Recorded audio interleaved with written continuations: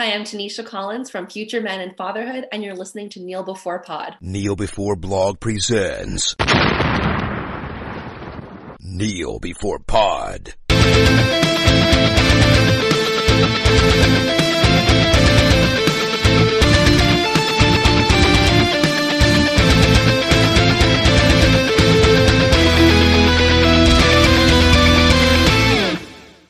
Hello and welcome to Kneel Before Pod, the podcast that is on the pulse of news, on a pulse of news, a very slow pulse, but we're here.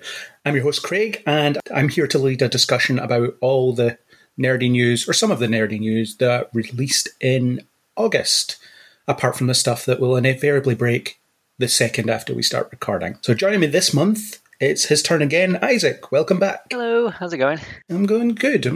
How are you? Yeah, lovely. Just long day, but anyway, long day of real life, and now back to the wonderful world of just comic book movies and content and nerdy stuff. Yeah, exactly. That's the stuff. But before we get to that, why don't we just talk a bit about what we've been consuming in the world of entertainment? So, you've been watching anything, reading anything, playing anything? I am excited for an upcoming comic event, because I've not really been reading much at the moment, but it's Batman Fear State. It's going to be the first proper Scarecrow story. We love Scarecrow. I think he's a really fun to use villain. The first one ever. The idea is that this will hopefully be his sort of killing joke, or his big, I think it's James Tynion IV doing the current issues, and he's sort of saying he wants to do more big name go-to comics for people like Scarecrow or Penguin or Poison Ivy that don't really have a this is the one to read thing. So he's kicking it off with Scarecrow Fear State. It starts this Wednesday, so they're straight into this 1st of September. And I've just been reading lots of stuff leading up to it, and it just sounds very intense and really fun, so I'm looking forward to that. And by the time listeners listen to this, you'll have read the first issue. Yeah. Because we release on the 6th of September. So don't go back in time and tell me all the spoilers. I can wait. You've been watching anything or not? Not too much. Nothing that's not repeats of stuff I've seen loads of times. Fair enough. And anything to plug? Anything you want to plug for us? Your art on the Flash podcast, which was our most recent release, of course. Yeah. You did that and it was great. Thank you. And we've got a couple of banners in the works, but it's just been listeners in Edinburgh, you know that Edinburgh is a busy place in August. And getting extra time stuff done is always a bit of a nightmare around now. So other than the banners, there's not too much creative going on. Cool. What have I been watching? I've been watching the usual roundup of DC shows. I've been watching Superman and Lois, which is now finished. Chris and I recorded a podcast, which is in the editing backlog as we speak. I haven't even started it as of time of recording, but I'll get around to that soon. It was a good discussion. We had fun chatting about the show. It's now finished until whenever they decide to bring out season 2. I think that's a mid-season release. I'm not sure.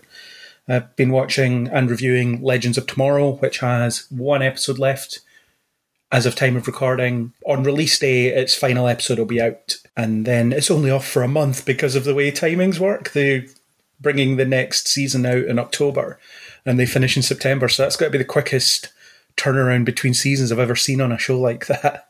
I don't think it's ever been as quick as that before, but it's just the way things have gone, I suppose. So that's happening. Supergirl's back for its final run of episodes. Its first episode back, they tackled a bit of climate change. They just decided, the oceans are dying and we should fix it. And then they failed to fix it. And then they turned climate change into something they could punch. So that's what they do on Supergirl. They handle big issues with a lack of subtlety, and I love it for it because it's just the way it is. It's what the thing does. Been watching Lower Decks, the Star Trek Lower Decks show, animated Star Trek show, loving it. And I'm also co-hosting a podcast over on the We Made This network about that called Rarely Going. The most recent episode, the third episode, again, as of time of recording, the fourth episode will be someone else, but I hosted that one. So you can go over and listen to that if you watch the show. But I love it. It's a really good show. Oh yeah, and What If, the Marvel show What If, reviewing that and loving it so far. I'm really enjoying just playing around in the what-ifiness of the Marvel Universe.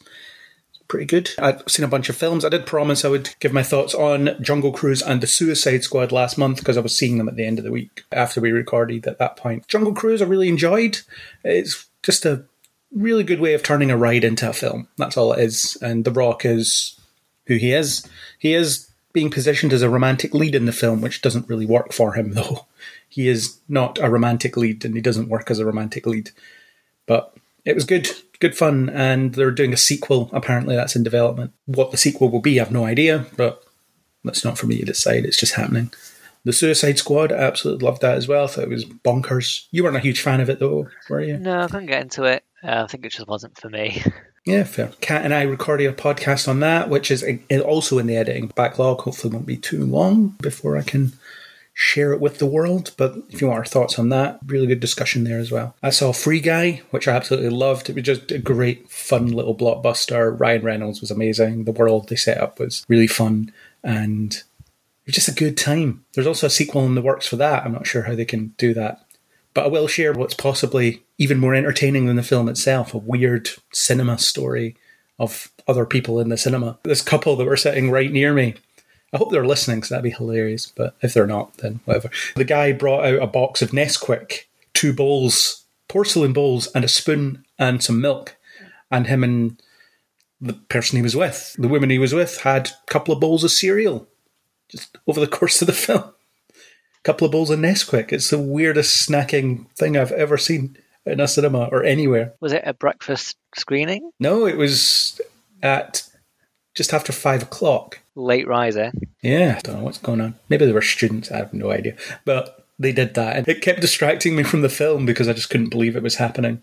But it seemed appropriate for Free Guy, I suppose, this kind of video game-inspired Twitch streamer love letter type thing, and there's 2 people just munching on cereal in the middle of a cinema. One of the boldest snack choices I've ever seen.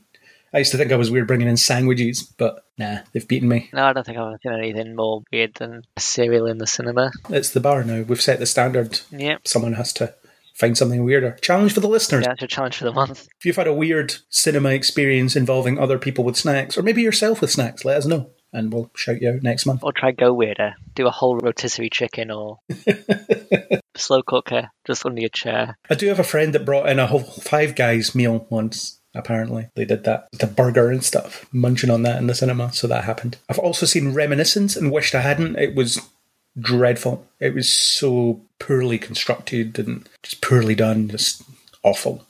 Usually Hugh Jackman's a good shout most of the time, but in this, I don't know what they were trying to get at here, but it was just pretty painful to watch.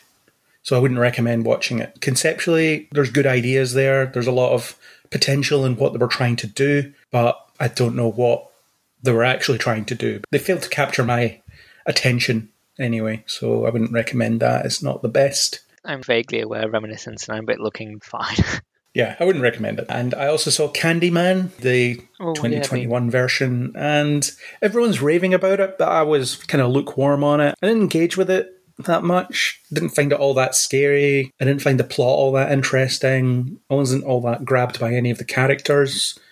So, not really for me. Been hailed as an unmissable horror experience or whatever, but I don't see it. Is it like a reboot or is it following on? Because I've not seen any of the Candymans. Is it this horror character like Jason or whatever where it's always a new gang and like, oh, there's a legend of the Candyman sort of thing? Or is it one where you have to follow on? It's definitely a follow-up of the first one, of the original, but it's very loose. They talk about the events of the first film, and there's a connection in there that I won't spoil that they make use of. But on the whole, it just kind of stands on its own and it expands the mythology of the whole Candyman premise as well. You don't need to have seen the first film to get what it's going for, because they do talk about a lot of past events. This happened in this year and this happened here, and it just so happens that one of the things they talk about is the events of the first film. You'd be okay if you just watched that one and didn't bother with the original. The original's really good though. Yeah. I wouldn't recommend skipping that one. In terms of watching this one, I would say, yeah, give it a go. There's worse things, but I wasn't hugely grabbed by it. Teach their own. If you like that sort of stuff, then you might get along with it. Otherwise, maybe not.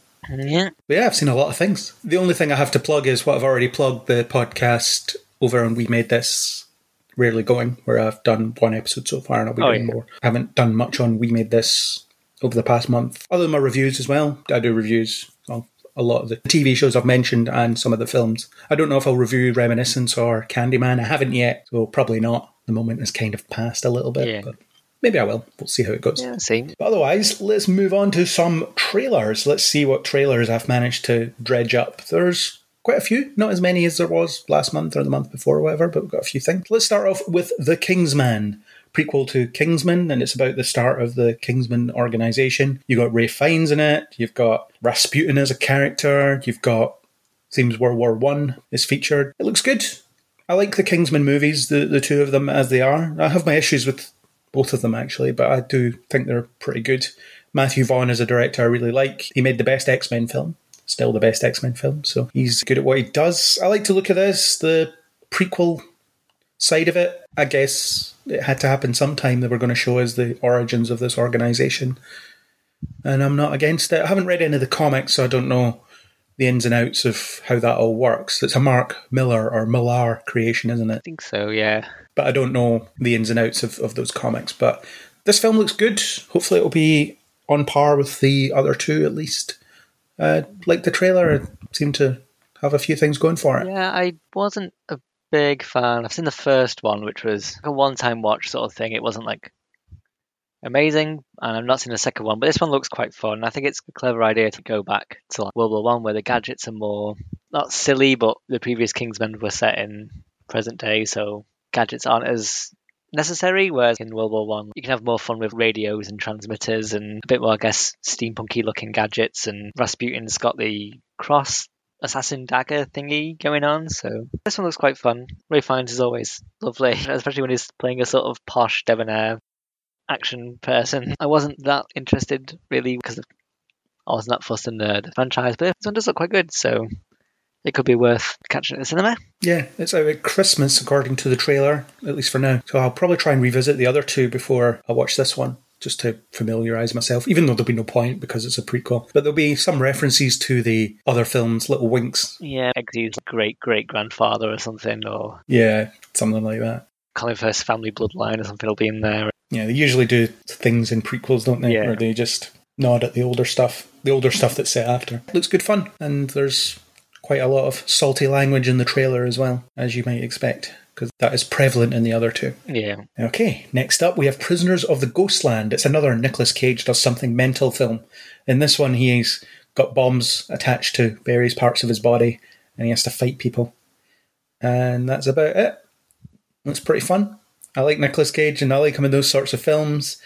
I still haven't seen things like Jiu-Jitsu and some of the other stuff he's been in recently. I did see Pig, which is prestige Nicolas Cage. That's when he proves that he can act like he does every few years. He'll do a film where it's, oh wow, this is impressive. This is why we like this guy. So this is a crazy film. It reminded me a bit of The Running Man in a way, actually. These criminals or whatever just fighting for people's amusement and getting blown up, potentially. Trailer looks fun. I'll hopefully get to opportunity to see it. It doesn't look weird for any reason, though. It's kind of like a Colonel Sanders KFC guy who wants his daughter back, and he's putting bombs on Nicolas Cage, so he has a time limit, which seems to be just for no reason other than because it's just a wacky thing. But a lot of this trailer feels like this is just unnecessarily odd. How much nonsense can we put in, even if it's just for the sake of nonsense? That seems to be quite the gimmick. I'm not sure if I feel I need to see it. A good 40% of the trailer is just text on the screen from publications raving about it as well. I did enjoy that they put us it.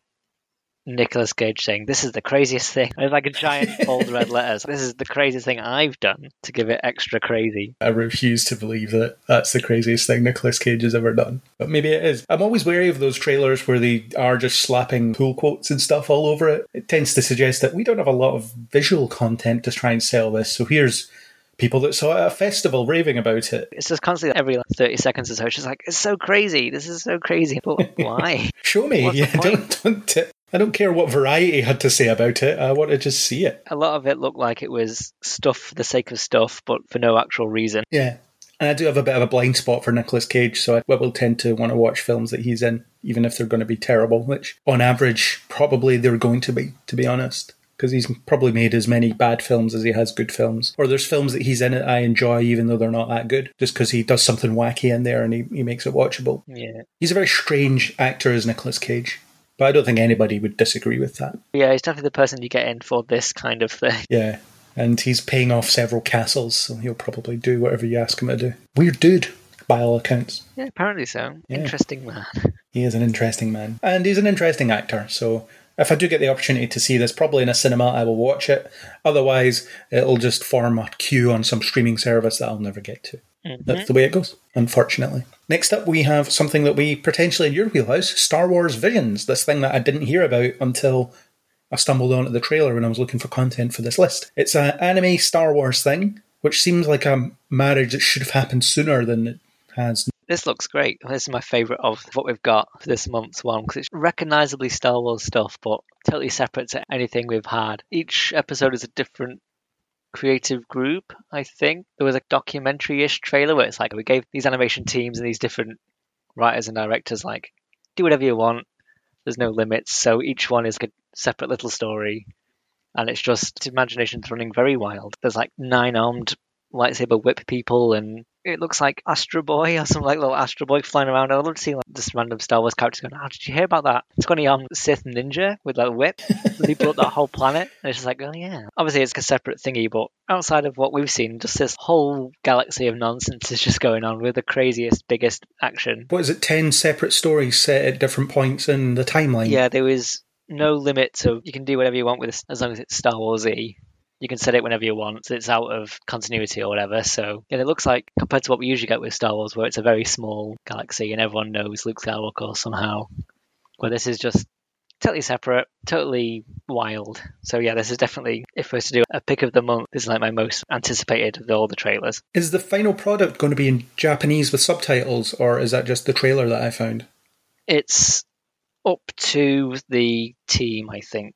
So I think some are doing it with dubs and some will do with subtitles. It just depends on whatever the creators wanted to do with their episode, I think. I probably will never see this, but it looks good fun. And I do like when the lunacy of Star Wars is played with, because it doesn't seem to happen enough. So I do like the idea of this heightened reality of these space wizards just doing crazy stuff. And it all works in that whole anime capacity. It almost reminds me of that Clone Wars animation that they did, not the cartoon that ran for several seasons. The 2-minute ones, yeah. Well, it was a bunch of shorts and they cut them together, yeah. Where you've got Mace Windu just punching out battle droids and things like that, and the Jedi are just insanely powerful. The great one with Grievous when he's just hunting down this gang of Jedi, and it's really terrifying inside this crashed out spaceship. It's super fun. And there's things in that trailer, return to famous places, and it shows you Tatooine and they're about to do a pod race or something. It's stuff like that. So yeah, I think there'll be enough recognisable Star Warsy stuff, but it'll just be around, hopefully, very diverse and interesting little stories. Yeah, cool. You can let us know at some point if you watched it and enjoyed it. I'm guessing we can talk about it at some later date. Yeah, if I don't forget about it, I'll let you know. If you don't forget about it. It's always the risk, isn't it? Next trailer, Y the Last Man, the long-awaited adaptation of the comic of the same name. I haven't read these comics, but I do understand that all men die for some reason, and then there's one guy that's left, and he becomes very sought after with the women. And the trailer for this, it looks really good.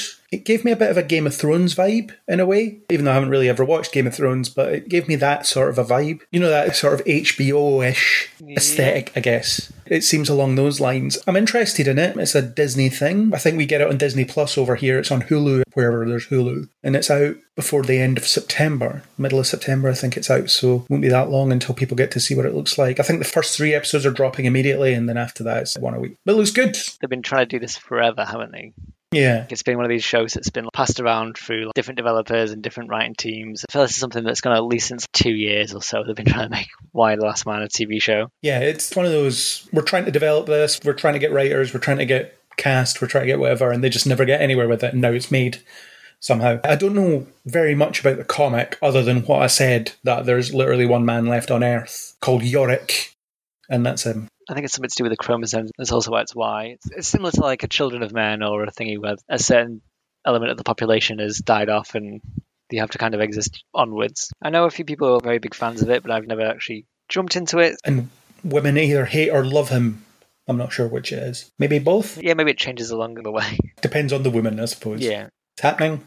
I'll try and give it a watch, maybe. It does seem like it could be kind of interesting. And not knowing the comic might enhance my experience in a way, because I don't really have any expectations going in. It's just something I'm aware of as being a thing that's been doing the rounds for a long time, and people talk about it. And yeah, sometimes someone who's into comic books will say to me, "Have you ever read Y the Last Man?" And then I'll say no, and then the conversation ends. because can't go any further than that, really. I know it's one of these high sort of prestige ones that a lot of people really love. And it's like, yeah, I'll get around to it eventually, but probably won't. One of these days. You'll get a trade paperback in a bargain bin, and then you'll read it, maybe. Or I'll try and lend it off someone and then not forget that I have it. Okay, next trailer. This has been delayed twice since the trailer came out. I think it's not out until next year now. That's the latest report. But we have a second trailer for Venom, Let There Be Carnage, or Venom 2, as it's more commonly known.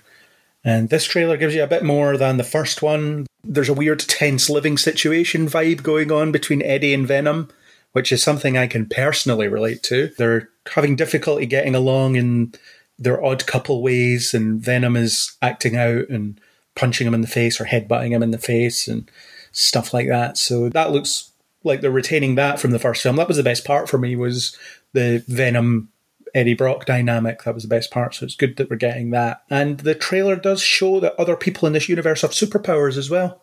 There's someone with a sonic scream in the Ravencroft facility. Yeah. Looks pretty good. Carnage actually looks really menacing. It doesn't look like a palette swapped Venom, like whatever it was called in the first one. Yeah, I can't remember. Riz Ahmed. That's all I remember. It was Riz Ahmed. Vengeance? Yeah, that one. Hunger or something like that. Who cares? Doesn't matter. It's just silver Venom. This looks like more of the same world. Cletus Cassidy looks terrifying as just Woody Harrelson. We see bits of Carnage. We don't see him as Carnage talking or anything. He's got a very creepy thing around him anyway, so I don't know how creepy he'll get once he can eat people. But yeah, the first one was fine. I mean, it's kind of not an easy job, but it's two very popular characters that are just going to fight for a film. So it should be okay. I was never a huge fan of the Carnage character in the comics. I always had issues with him just because there's not a lot of substance there. So it'll be interesting to see what they do here. But I'm also still annoyed that we have a Venom franchise with nothing to do with Spider-Man. Just nothing at all. Yeah, he's not a character I have read much of. I've just seen him in games or heard of stories with him in, so I don't know too much about him, other than just a serial killer that gets superpowers. It's essentially it. There's not much more to him than that. He's just a lunatic that gets abilities and then uses those abilities to kill people. Yeah. The symbiote, I think, bonds with his blood. I think that's why he's red. He cuts himself and the symbiote comes out. I don't know if they'll retain that here. Probably not. I did like when Carnage showed up and Venom went hiding inside Brock. They just unchanged. Come on, come out. I'll let you eat whoever you want. They have that moment. What does the symbiote think's going to happen? If Carnage kills Eddie Brock, he's screwed anyway. Yeah, using him as a human shield. It's like, just take him. I don't care. It means you'll die too, but whatever. So if we ever see this film, it might be okay.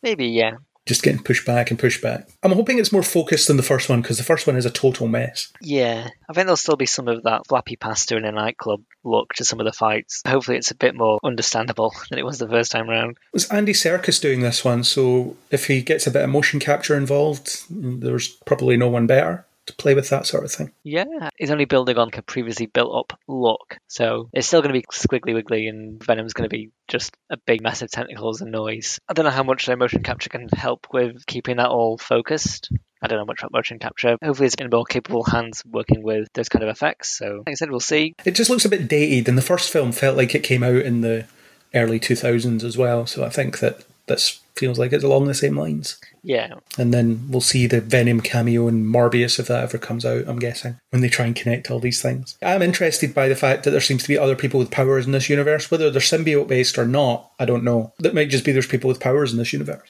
Yeah, so it's going to be Silk and what's she called? Old Lady Spider Lady. What, Madam Web? Yeah, Sony are sort of building on that. So yeah, they're probably going to be expanding it out and exploring those ones that they still have that aren't in the MCU yet and seeing where they can go.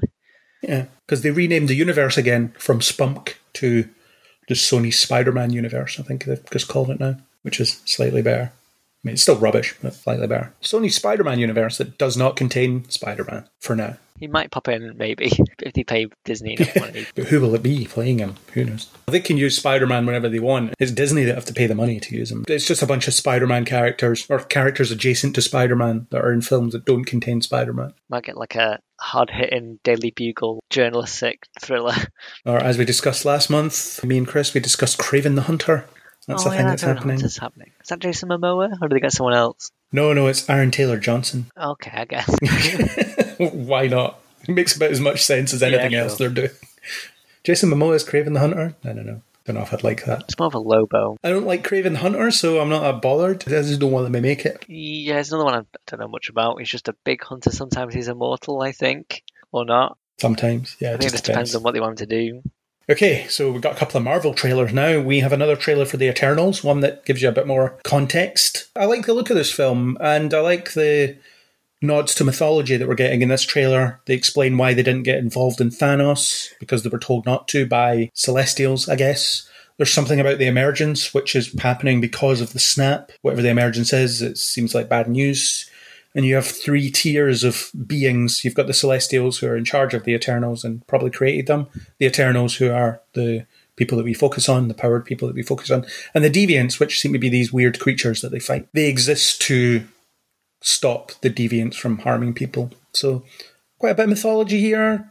The actors get to use their native accents for the most part, by the looks of things, which is novel. The visuals look cool. It seems like it could be a really good expansion for the MCU based on this content. Yeah, it's much more cosmic. But I think also, because it's a lot of world building that we don't know yet, all the stuff they explain is stuff we still don't understand. Why couldn't you join it? Because we were told to by, I forgot the name already, the Eternal Boss Celestial. Well, we still don't know what that is either. So that's, I guess, a kind of explanation. Some other person you haven't met, told you. I don't know if it's a hard one to market, because it's a whole new separate thing. It's almost totally separate to any MCU stuff, as far as I can see. They only mention Thanos and Iron Man and Captain America, but it's difficult to get interested because I don't know who anyone is. Obviously Marvel's done this before with like Guardians of the Galaxy and stuff, and it's worked wonders. But after watching the trailer, I still don't know. At least with Guardians, you had Chris Pratt, he's the human one, and there was a big tree, and there was a raccoon, and Dave Bautista was the funny one. Whereas here it's like, one of them's, I think, fast, and one of them's like Wonder Woman, and the guy from Game of Thrones can fire lasers. The costumes, they don't stand out enough. They all wear like a Power Rangers style uniform with a little bit of different colours. I can't remember, except for Angelina Jolie, who I guess is the boss, because she has the gold gear on.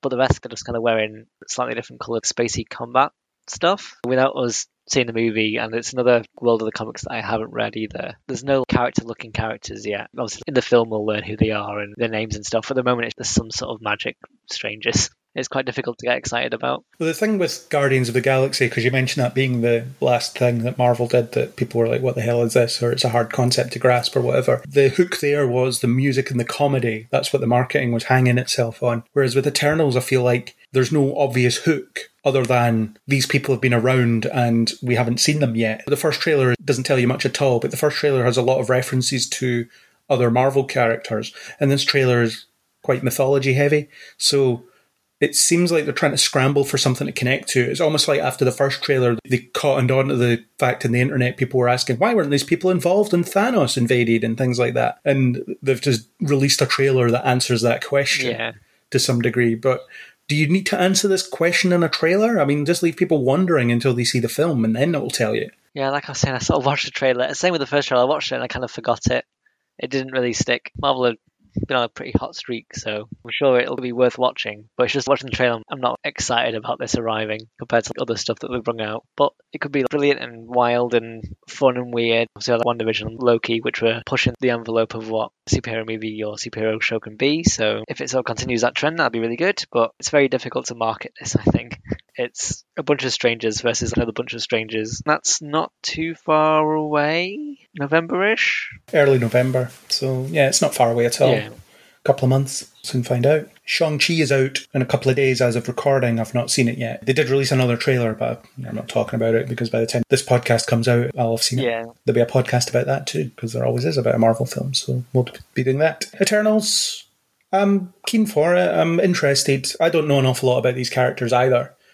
So it's a learning experience for me. I'm not one of those comic fans that pretends to know everything, when all I'm actually doing is reading Wikipedia verbatim. If this had come out like a non-Marvel or non-DC one, if it just come out as, we're making a movie, it's The Eternals, would you have been interested? Or would you have been like, this looks kind of vague? I think in this case, the Marvel name is doing a lot of the heavy lifting for people. Yeah, although I found a lot of recent Marvel trailers have been pretty underwhelming, so I'm basically going to see these on the strength of the fact that I like Marvel stuff.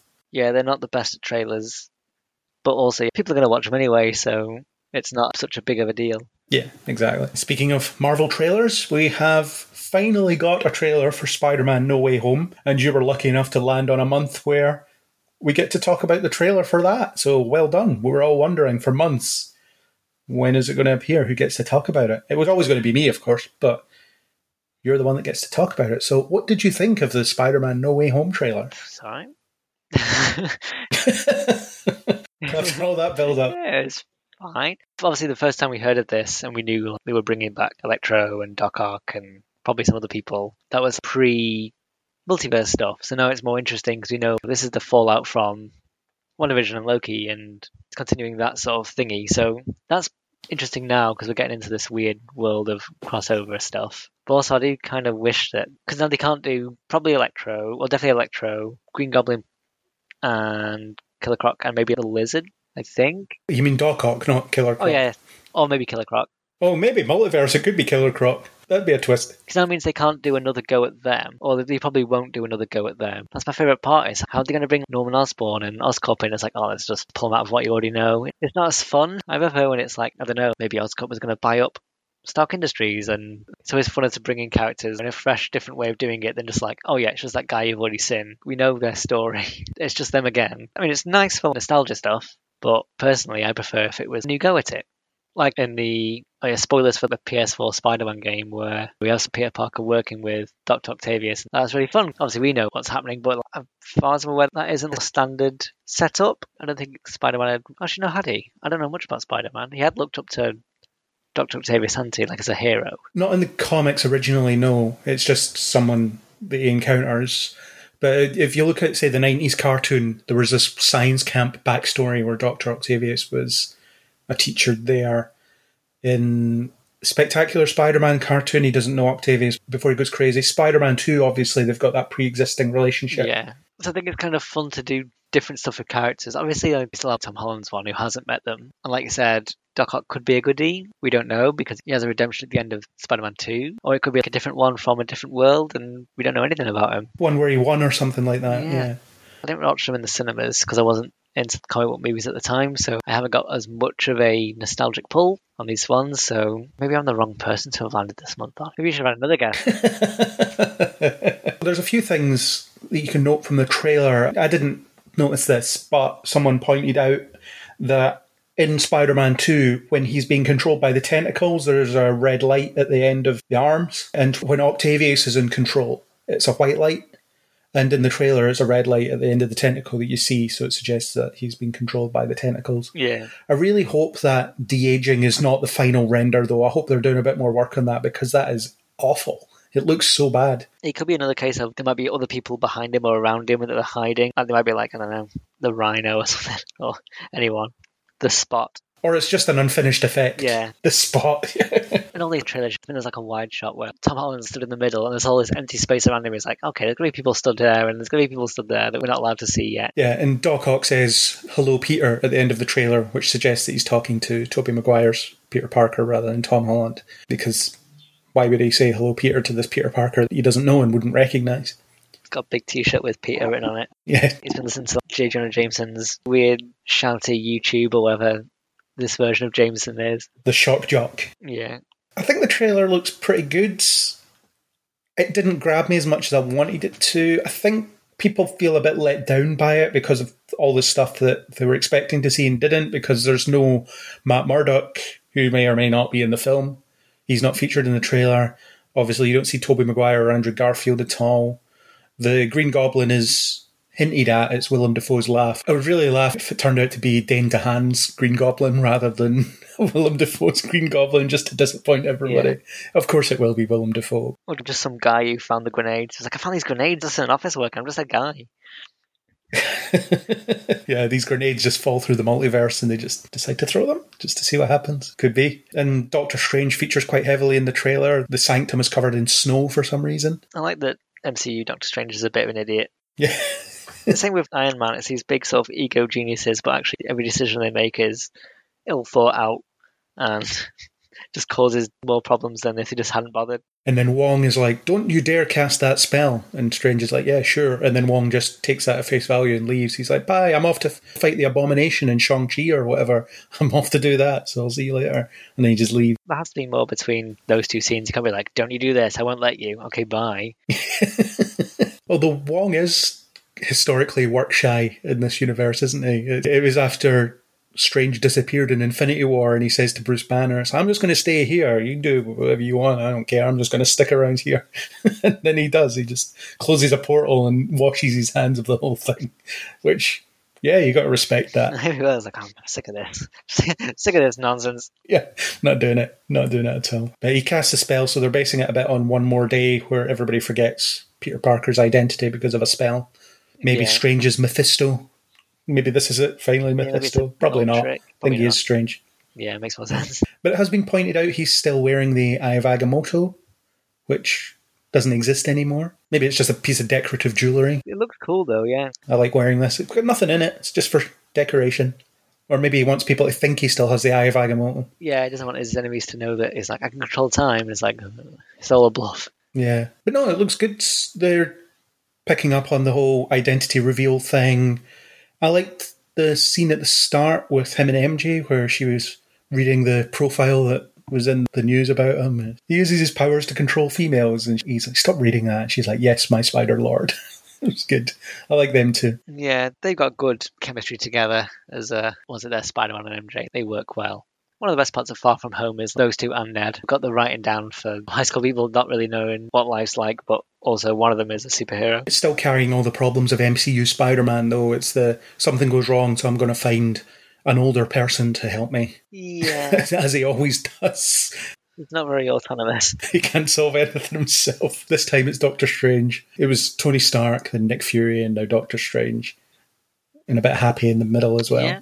He's still there. Yeah, he sneaks up. Might be okay. I kind of need to see more to be convinced because I'm not sure what the angle is really here. So it's part of a identity type story, part of a multiverse type story. I don't know what the film is actually going to be really about. Yeah, I'm not sure. Like I said, we'll probably get a second trailer eventually that's a bit more story focused as opposed to visuals focused. Yeah, probably. But looks good for the most part. Looks pretty good. I am excited to see Alfred Molina again as Doc Ock.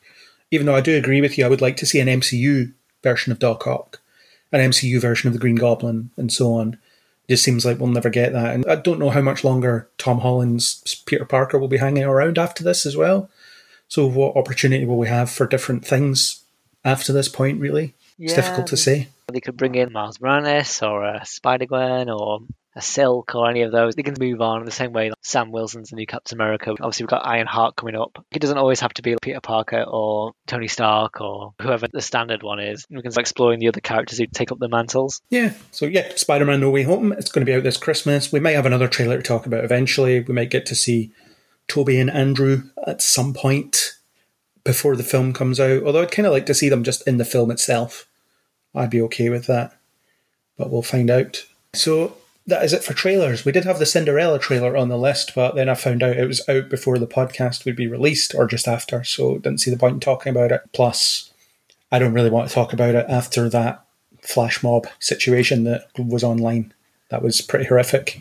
James Corden dressed as a mouse just thrusting in people's faces. The weird James Corden thrusting as a rat. I hadn't heard of the movie before it, so it worked. Just puts you off, though. So, James Corden's in this. And then he's soiled it with his antics. Yeah, no, it's not a good advert. Not every publicity is good publicity, but... Also, it's a bunch of celebrities disrupting traffic to do a flash mob thing, so it's just going to annoy people. And I think it did annoy people. I think that was the big takeaway from it. Yeah, no, it definitely backfired, whatever they were planning. Okay, we're done with trailers. So finally, Spider-Man, and then a big meh, I guess, across the board on the Spider-Man trailer. I mean, I'm excited about it in a way because I like Spider-Man, but... Yeah, it looks good. It's just, I'm not sure about... Because I know they're doing the same with The Flash, and they're getting Tim Burton's Batman, Michael Keaton, and same sort of thing. Nah. I mean, that one is having more different stuff. They've got like the Supergirl and stuff, but yeah, it's just like, here's that villain you remember, and here's that one, and it's half and half. I'm excited to see the movie, but I'm not sure how I feel about the nostalgia bomb of just villains from movies. But obviously we don't know how the story works, so it might be total benefit to the story, so we'll have to see once we see. Yeah, for sure. Okay, let's move on to one of the three pillars, our usual pillars of Marvel, DC, and CW. So we'll start with Marvel. For Black Panther Wakanda Forever, they've confirmed that Dominique Thorne's Ironheart, Riri Williams, will be making her debut in that film. That's all they've said. They haven't said what the capacity will be, what she'll be doing, or why she's there, but she's going to be there, and that's going to be her introduction. So that's cool. We get to meet her sooner than we expected. I don't know if she'll just be in it and not get her armour, or maybe it's Wakanda that gives her the armour, because they seem to be arming everyone up at the moment.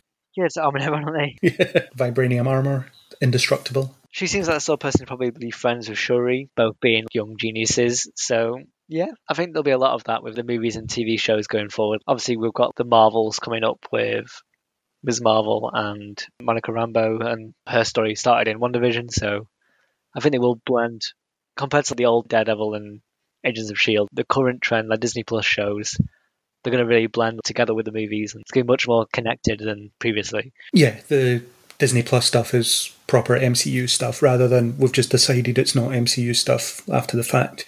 But it remains to be seen whether we'll see Charlie Cox back as Daredevil and Spider-Man, or at least as Matt Murdock in Spider-Man. I'm going to lean towards no, just with so much other stuff going on. I mean, it'd be nice. People will be so disappointed if he doesn't show up, because it's been hyped up for so long. There's already so much other stuff in this movie. It's pretty crowded. Maybe it's like Murdoch and Nelson and Associates, who are those lawyers at the beginning, but it's not exactly him. But it might be like a nod. I think it might be more of that. Just some intern that they've hired. Yeah. But it's not actually them. You see them on the phone to Matt, but you don't see the other side of the phone call, and that's the end of it. Everyone's just like, oh my god, that's so annoying. Why have you done this to us? Next bit of Marvel news is Anthony Mackie has closed a deal to definitely star in a Captain America movie where he'll be the lead. Malcolm Spellman, who was the head writer of the TV show, will be co-writing the movie.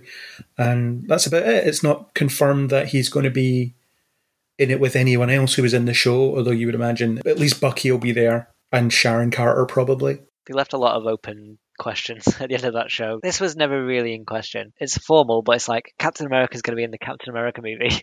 Yeah. It'd be more surprising if it didn't happen. Yeah, a Captain America movie fronted by Anthony Mackie is something I'm very excited about.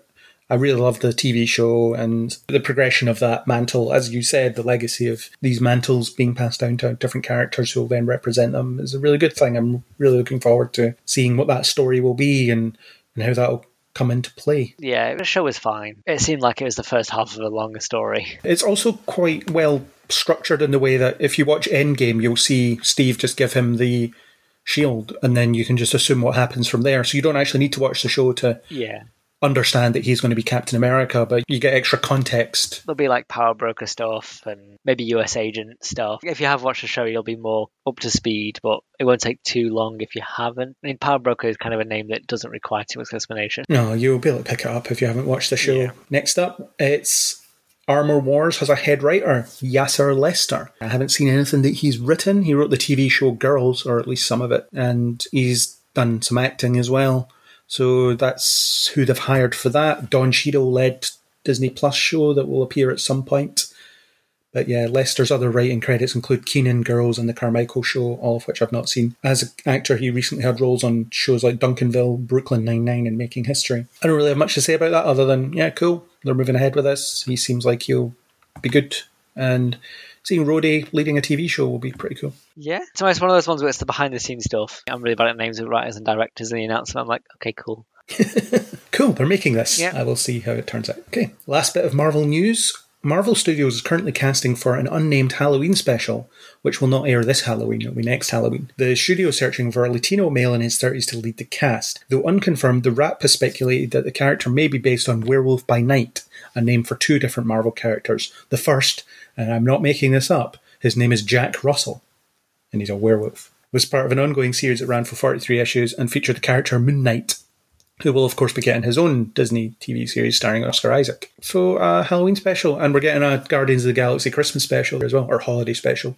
So they're doing stuff. Yeah, I would have thought it would be the zombies if they weren't doing the What If zombies. But I think this would be a good place for Doctor Strange just to do lots of, that's all occult and horrors and houses made of snakes and ghosts and stuff. And then obviously there's the upcoming Blade with vampires and stuff you could tie in. So there's a lot of characters that you can dip into. I mean, it won't be like outright horror, but you can do a spooky one. Or it could be they're all just sat around the campfire telling mini stories. Would be fun. Just like mini ghost stories that they've all experienced. Maybe Spider-Man's getting in a haunted house. An MCU version of Are You Afraid of the Dark? Yeah, I think that'd be quite fun. Yeah, it does sound like it's going to be a direct adaptation of something though, but we'll see. If this is something, same with the holiday special, especially if you can do it on Disney Plus, this might become more of a regular feature. Yeah. We'll see what the Guardians holiday special is like. That'll definitely be more of a spirit of Christmas, putting tinsel up in the ship and stuff. Nebula with a Christmas hat on, looking very stern. Yeah, she'll be, what is this Christmas of which you speak? What's this waste of stuff? This has no tactical advantage. There'll be a lot of that. Chris Pratt will just be like, yeah, whatever, man. I used to do this all the time when I was... Someone will get him a new cassette tape or something, and it'll be nice. They'll download a bunch of songs on his Zune. Yeah, Groot will get a bigger pot or something. They'll get some of that fancy nutrient soil or something. Yeah, we'll see. We'll find out. Okay, let's move over to the DC universe. There's a couple of bits of news there. So we're getting a Black Canary movie, which will be on HBO Max by the looks of things, and it'll be the same Black Canary that was in Birds of Prey. So following on from that, continuing that universe, if it is indeed a universe of its own. There's no real details about what it'll be. Sue Kroll, whoever she is, will produce the Black Canary movie under her Kroll & Co. Entertainment banner, having also produced Birds of Prey. It's unclear who'll direct the Black Canary film or who'll even write the script. It's a long way off, but it's in the works. She was one of the big takeaways from Birds of Prey that people really liked, so that makes sense. I love Birds of Prey, so... yeah, I'm happy to see more of that world. I'd be surprised if this thing doesn't have Huntress and the police chief. Names escape me at the moment, but essentially the Birds of Prey from the Birds of Prey. It might be like more of a Black Canary focus movie, but I'm sure they can bring some of these characters in that they've already sort of established in this Gotham. They'll introduce a new Green Arrow, maybe. Maybe, yeah. Another Martian Manhunter. Just proud of everybody. Really proud of you. Just another one, yeah. So that could be good. Yeah, could be good as well. Last bit of DC news, J.K. Simmons is in talks to return as Commissioner Gordon in the DC Batgirl movie for HBO Max. That's about it. He's thinking about coming back as Commissioner Gordon because playing him in two different versions of the same film wasn't enough for him, apparently. It's obviously be more of a role in Batgirl, but you'd probably want me to go at it. I've not seen the Snyder Cut, but I'm assuming he isn't that integral. He's just kind of kicking around Gotham. He has a few scenes, yeah. I guess he's probably going to want a meaty go at it, especially if he has to do with your daughter's a superhero or whatever. There could be a lot to do there. We have casting for Barbara Gordon as well, so having her dad around makes sense. Yeah, there's a lot you can do there with having a superhero daughter that you haven't really done. Considering the race of the Barbara Gordon casting, my guess will be adoption might be involved, or maybe the mother is not the same race and is biological, I don't know. Cast for it? Leslie Grace, her name is. She was in The Heights. Oh, okay, yeah. I think I know who she is. People will be upset because she doesn't have red hair, which is the euphemism for racism. She ain't white. That's what they say. They said that about Zendaya when she was cast as not Mary Jane. Yeah, they're like, I hate all these boats of refugees with people full of red hair. Boats full of red hair people, that's what I want to see. Let's not go into that. Let's not get political. But yeah, J.K. Simmons, I'm always happy to watch him and stuff. Yeah.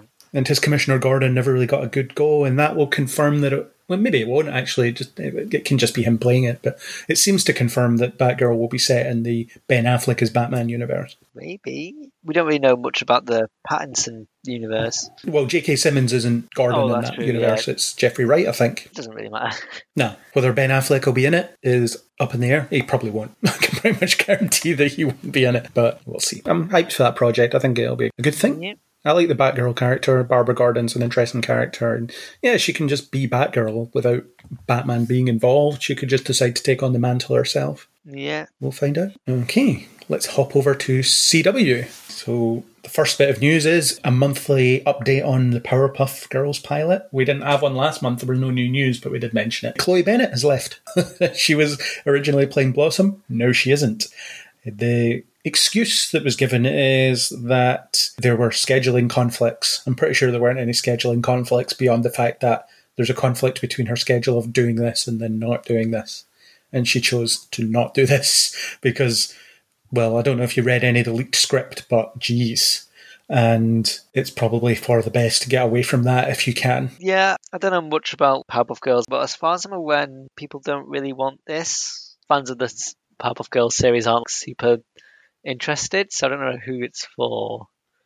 So it feels like it's probably one of those things that's just fizzle out and disappear. It was after the leaked script. People were like, what have you done? This is horrible. And if you read some of it, it's readily available on the internet now. You can find quotes from it, but it's just utterly ridiculous. How anybody could think this was going to be any good is beyond me. But they're filming the pilot again. Now they'll have to do more of it without Chloe Bennett because she's not going to be in it anymore. Which is a shame. I like Chloe Bennett, but if it is going to be a dud, then she should be as far away from it as possible. She's left. So that's that. And we'll see what happens with this in the coming weeks. It could just be an expensive mistake that they made and it'll just never come to anything. We'll find out. It's a shame. Or not. I mean, it's good for Chloe Bennett that she distances herself from this completely. Yeah, I wouldn't put money on this coming out. It's probably wise. It'll just disappear. I kind of hope so at this point. I was really looking forward to it as well. I thought it sounded like a pretty fun superhero TV series concept, and it was going to be a good place filler for Supergirl when that finishes, that kind of stuff. But if they're not making good content, then there's no point in having it, really. Yeah. You know me, I like CW stuff, so I don't see that as a bad thing in itself, but it just seems like they've just dropped the ball on this completely. These things happen. Not everything's a good idea. Yeah, there's no bad ideas, just badly executed ideas. But sometimes there's bad ideas. Sometimes, yeah. Okay, for the next 3 items, I'm going to have to hop over to Earth Chris and have a chat with him about it because it'll be stuff that you're not very familiar with, unless you want to talk about an Arrowverse crossover for Season 8 of The Flash, when you've not seen a single episode of the show. Nah, I'll step aside. I will be back shortly. I'm just going to hop through this portal and chat to Chris about this. He's not expecting me, so it should be fun. Chris, I've come to your Earth. We need to talk about Arrowverse stuff. Thank God you've showed up. This Earth was getting really boring without Arrowverse stuff. Without Arrowverse stuff, yeah. Most of which you don't watch. Other than that Superman and Lois podcast that we haven't recorded yet at the time of recording, but we're about to record at the time of recording. Time travel. Time travel is fantastic. Yeah, time travel strikes again. Messed with the time travel. I've had to come to your Earth because Isaac doesn't care about any of these 3 things that I want to talk about. So we have 3 bits of news, 2 Arrowverse and 1 Star Trek, so this is your area of expertise, so let's just dive straight in. The Flash Season 8 will be starting with an arc called Armageddon, where they'll be bringing in spare parts from shows that are finished or spare parts of people that have left shows that are still running, or in one case, the lead of a show that's still running, which is curious. But anyway, we'll get into that. So this Armageddon crossover is going to be some form of an alien invasion, and it is going to be bringing back a bunch of characters, or bringing in a bunch of characters. So we're going to get Javicia Leslie's Batwoman, making her first appearance in Central City. We're also going to get the long-awaited return of Brandon Routh as the Atom, who was essentially told, you're not going to be in our show anymore, and he was kicked off without his consent. We're going to get Osric Chow as Ryan Choi coming back, whether he's going to be the Atom or not, don't know. Cress Williams will return as Black Lightning, and Kyler Lay will return as Alex Danvers. And, of course, my personal friend, who I spoke to for 12 minutes, Catherine McNamara, will return as Mia Queen. And Damien Dark will be in it as well, as will Tom Cavanaugh as the Reverse Flash. But is that really like a guest star that you need to announce? Reverse Flash will be in The Flash. He's been in almost every season, but we have to announce that he's going to be in this. Tom Cavanaugh will be appearing in The Flash. I mean, he's left the show technically, so he can appear in a recurring capacity. Yeah. But yeah, he's coming back as Eobard Thawne. I don't think that's big news. So what do you think of this announcement of what this sort of COVID-friendly micro crossover that they're trying to do next season? I don't know. I mean, nice try, Flash, trying to tempt me back in with a nice big crossover-y thing, but it is kind of what you're saying. It does sort of reek of, here are spare parts from other shows that are not going to disrupt filming schedules that we are going to throw in the general direction of The Flash. Lots of characters that have been cancelled off of other shows or not had things renewed. That's who we're going to save in Armageddon. That's who's going to save us. Potentially it'll be fun. A lot of the crossovers are normally a lot of fun, and how much these characters are going to be involved throughout, I don't know. You've got almost as many characters there as you've got episodes, so it could just be one person dropping in an episode or having to assemble a team to solve a problem, and by the end they've got them all united or something. Have they not done an alien invasion already? Was that not one of the early crossovers? Well, yeah, it was the first one that Supergirl was in, and Supergirl obviously always dealt with alien threats in some way or another, and Legends current season, as we record, that's airing, is dealing with aliens as well. But I think with Supergirl being part of the Arrowverse without them having to travel between Earths, the prospect of aliens turning up is just more common now, because they are part of the DNA of Supergirl. So it's not outlandish, and they have to fight something. Oh, yeah, I'm not saying it's outlandish at all. No. I'm saying it seems to be par for the course and very normal, which is exactly my point. It seems to be run-of-the-mill. They are tempting me, though. Neil McDonough. I've got our friend Neil McDonough, who we want to cast in absolutely everything. They're finally listening to us. Bring him back. We said bring him back, and guess what? He's back. That's the kind of power that Neil Before Pod has, is that we can bring Neil McDonough back. So now that they can bring him back, of course, they can now put him in every single show again, which is great. They've opened the door. Yeah, this will resurrect him. I'm wondering what the format of this is going to be. I wonder if it'll be 8 loosely connected episodes that just have, as you say, a guest star every week, where they show up and then they don't manage to help and then they disappear, or whether it'll be a proper arc where maybe these extra characters will dip in and out. The current Batwoman, Ryan Wilder, being in this is curious because she has her own show, so they must have to do some jiggery-pokery to get her to appear in terms of shutting down production or whatever. I forget when Batwoman comes back, so maybe that's just not filming until later so that she's available to appear in this. I'm not sure. I should have checked that, but I'm bad at my job. Batwoman is coming back, I'm just not sure when. I don't think it's as part of the first run. In fact, let's just find out. Let's find out live. October 13th, okay. Batwoman Season 3 airs on October 13th, so I'm talking absolute garbage. With the current way that restrictions are working between filming of these shows, we weren't able to have a crossover in this season because it was impossible to make it safe for characters or actors to move between sets. It's interesting that they've managed to get around that somehow. I suppose if it's only for one episode. It could be that they're sparing one character from The Flash to speak to Batwoman or help Batwoman or do a thing. It doesn't necessarily need to be the whole cast of The Flash or the whole cast of Batwoman. It might be that they're just crossing over one actor, in which case it would be easier for them to handle, potentially, than crossing over an entire cast and merging the two into one big mega bubble. It depends on what the current filming restrictions are. I don't know quite how tight cross-contamination between sets is anymore. They've spoken in the past, a lot of the actors have spoken about how difficult doing these crossover events are, and I think maybe they've listened to that or they've learned from that, and that's why we're getting a lot of characters that are no longer in recurring shows anymore. It's nice to bring these people back, to get to see them on screen again, and it's not going to disrupt the production of other programmes. I think it's a little bit of a shame that we're not getting Legends in there and we're not getting Superman and Lois crossing over, I guess. There's a little bit where you go, oh, really? Especially with Legends currently dealing with aliens as part of their whole show at the moment. It seems a natural crossing. You know, the people who have got the spaceship would be able to come over and help.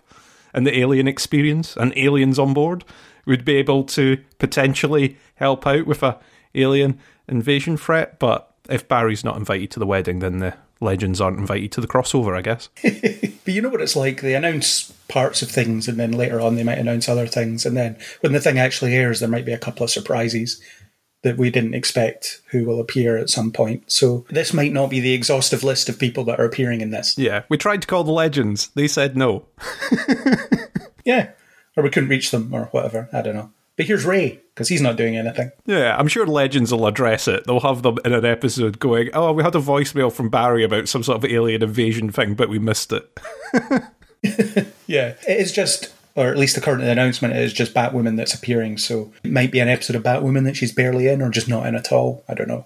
We'll find out. But it is interesting. But I wonder if it will be just every episode. It's, yeah, we had this person in last week and they weren't very helpful. So we brought Batwoman in. Turns out not very good against aliens, so we just told her to leave. We brought in Oliver's daughter from the future, equally useless. Black Lightning, we didn't invite him, but he just showed up. Like he always does. Again, not much use, and so on.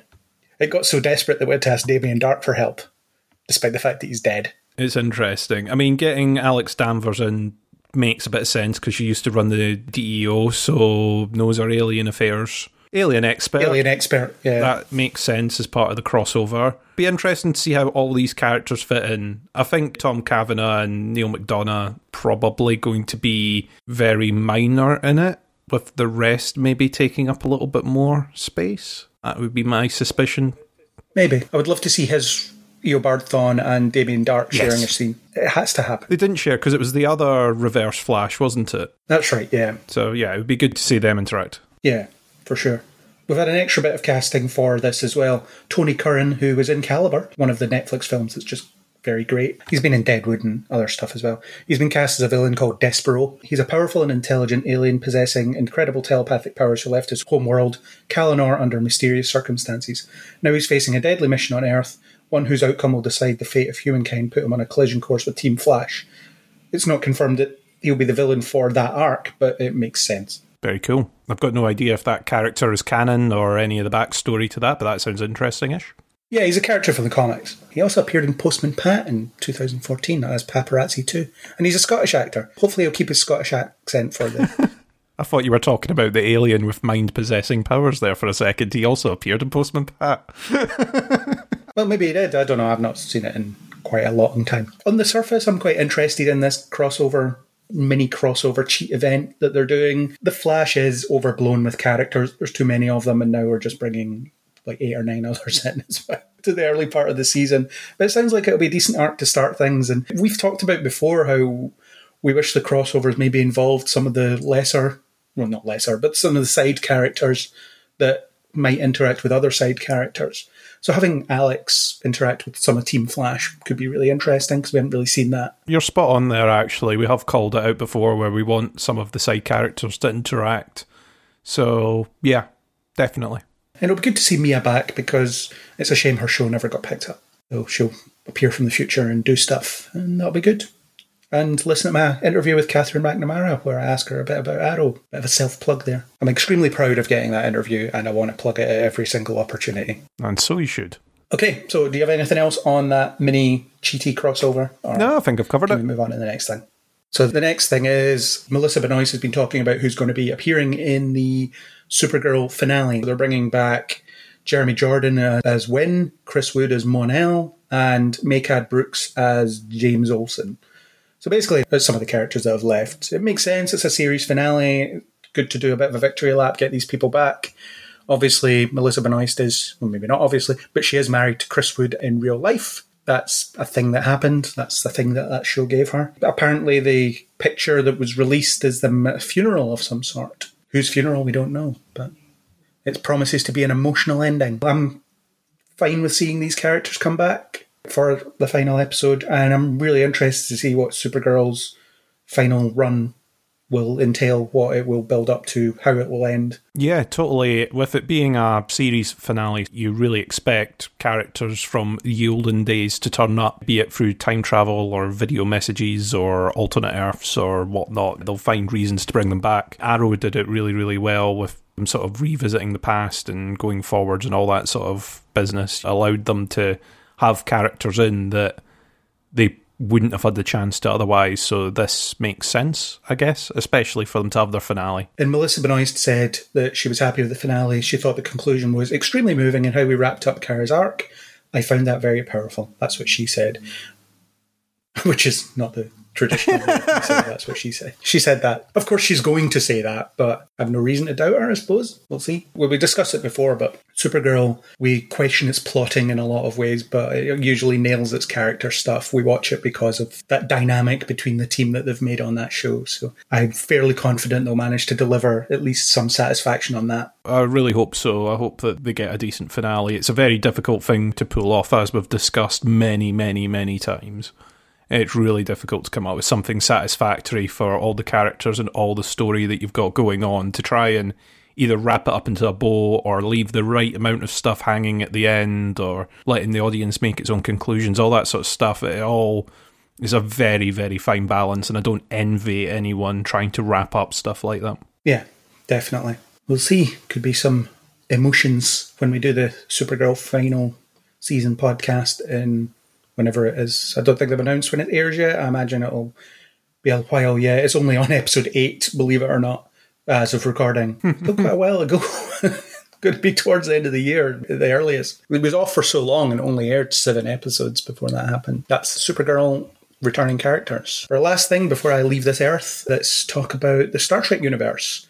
The upcoming animated series Star Trek Prodigy has cast 2 people, one of which is more prominent than the other, at least in my mind. We've got Jimmy Simpson, whoever that is, and John Noble, who is the Steward of Gondor, or Walter Bishop in Fringe. Plus, he's been in so many other things. He'll join the cast of Paramount Plus' Star Trek Prodigy, also starring Kate Mulgrew, Brett Gray, Ella Purnell, and Angus Imrie.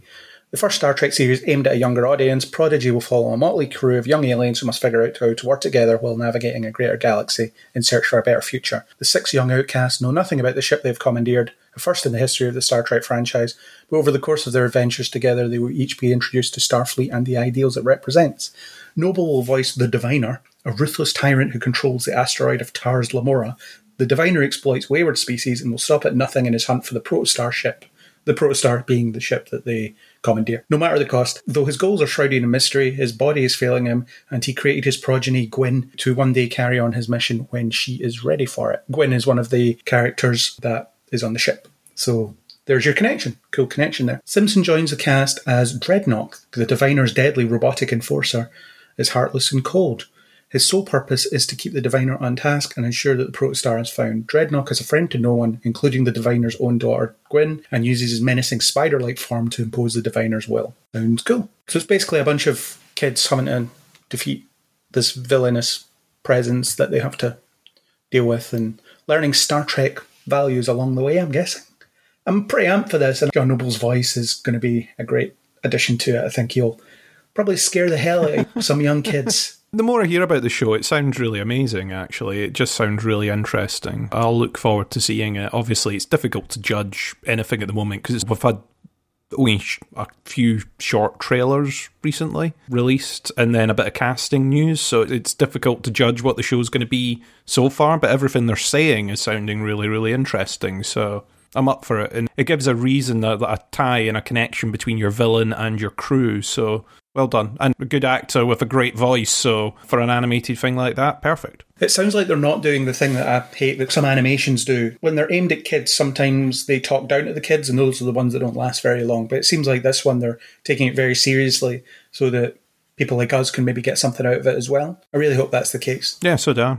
Okay, so I shall leave your Earth now and leave you to get on with whatever boring thing you were getting on with before I appeared. You did say the Earth was getting boring, so maybe I've spiced it up for 5 minutes. Next time you come, can you bring toilet paper? There's no toilet paper on this Earth. I'll give that a go. And coffee as well. That's a Fringe reference. In Fringe, the alternate universe didn't have coffee. I'll definitely bring coffee then. I'll be sure to do that. Thank you for indulging this interlude, and I will see you next time I visit this Earth.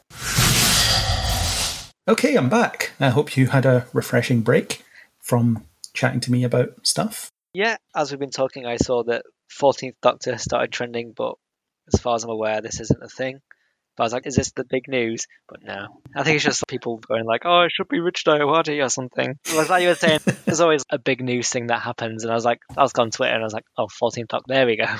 But no, it's nothing. We might as well talk about this now then, since you've brought it up, rather than jumping away from it and coming back. It was recently announced that Jodie Whittaker and Chris Chibnall will both be leaving Doctor Who in a trio of specials. Jodie Whittaker is, of course, the Doctor, and Chris Chibnall is the head writer or showrunner. I think in the UK we call them head writers, whereas in the US it would be called a showrunner, but it doesn't really matter. They're going to do 3 specials in 2022 as part of the BBC's centenary celebration, so 100 years of the BBC. The epic blockbuster special is going to air in autumn of 2022. That will serve as her finale and regeneration episode. David Tennant is rumoured to be in talks to return, which wouldn't surprise me because he's still the most popular.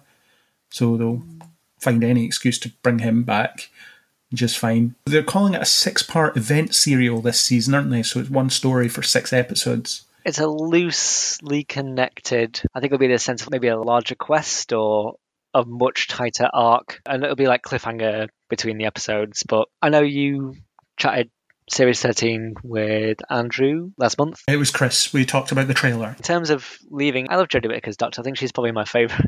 Even though it's been a couple of frustrating series just because it feels like it's a lot of stuff that I've wanted to see but it hasn't quite landed. For example, Series 11 was an attempt to do more of their own stuff, but it didn't really grab everybody. Series 11 was her first one. Yes, so that was the first series, and it was nice to not be over-reliant on the Daleks or the Master or the Cybermen or whatever. I'm quite excited about the idea of a 6-part, tighter, smaller run. I mean, obviously we'll go to a different planet and meet a new monster each week, but I think it's nice to freshen everything up. I know that quite a lot of people thought it hasn't felt like it's been as impactful as some of Stephen Moffat's stuff or T. Davis's stuff. But it's still always sad when a good doctor runs their course. But saying that, we have basically a whole series, 9 more more stories. stories, like pretty much a series to go over the course of autumn 2022. So there's still plenty more of her doctor to come along. We have a whole new companion to meet, potentially 2 with Vinder. By trying to trim the fat of companions, they have then just added gone two and more. made the same mistake again by adding 2 more companions. Another older dad character with a distinct accent and a sort of young action man. They basically replaced the characters with just different ones. Dan is essentially new Graham and Vinder is new Ryan, but they might be much different. We don't really know too much. And poor Yaz will just get forgotten as Yeah, usual. I hope there's more Yaz. I hope she gets a bit more of a standout thing. I'm always looking forward to Doctor Who. I do enjoy the buzz over who the new Doctor's going to be. Obviously, we don't know who will be taking over. Like I said, when it comes to production and showrunners and stuff, I don't know who to put my money on because I'm bad at knowing that stuff. Same with the Doctor. It tends to be, once you find out who's taking control, it's an easier guess on who they're going to get because you can sort of go like, oh, here's their past work. You can watch their old stuff and be like, okay. Sometimes you can get a vibe for who they're going to go for. Sometimes not. We've had Stephen Moffat and Matt Smith. It was not part of his plan at all to have someone like that. He was just impressed enough. But I think it's way too early to speculate. I think they'll still be looking for whoever's taking over it at the moment. It's usually, well, I say usually, it's sometimes someone who's making waves on the BBC because Jodie Whittaker did a couple of decent prestige things on the BBC before she was cast. Yeah, let's say they pick somebody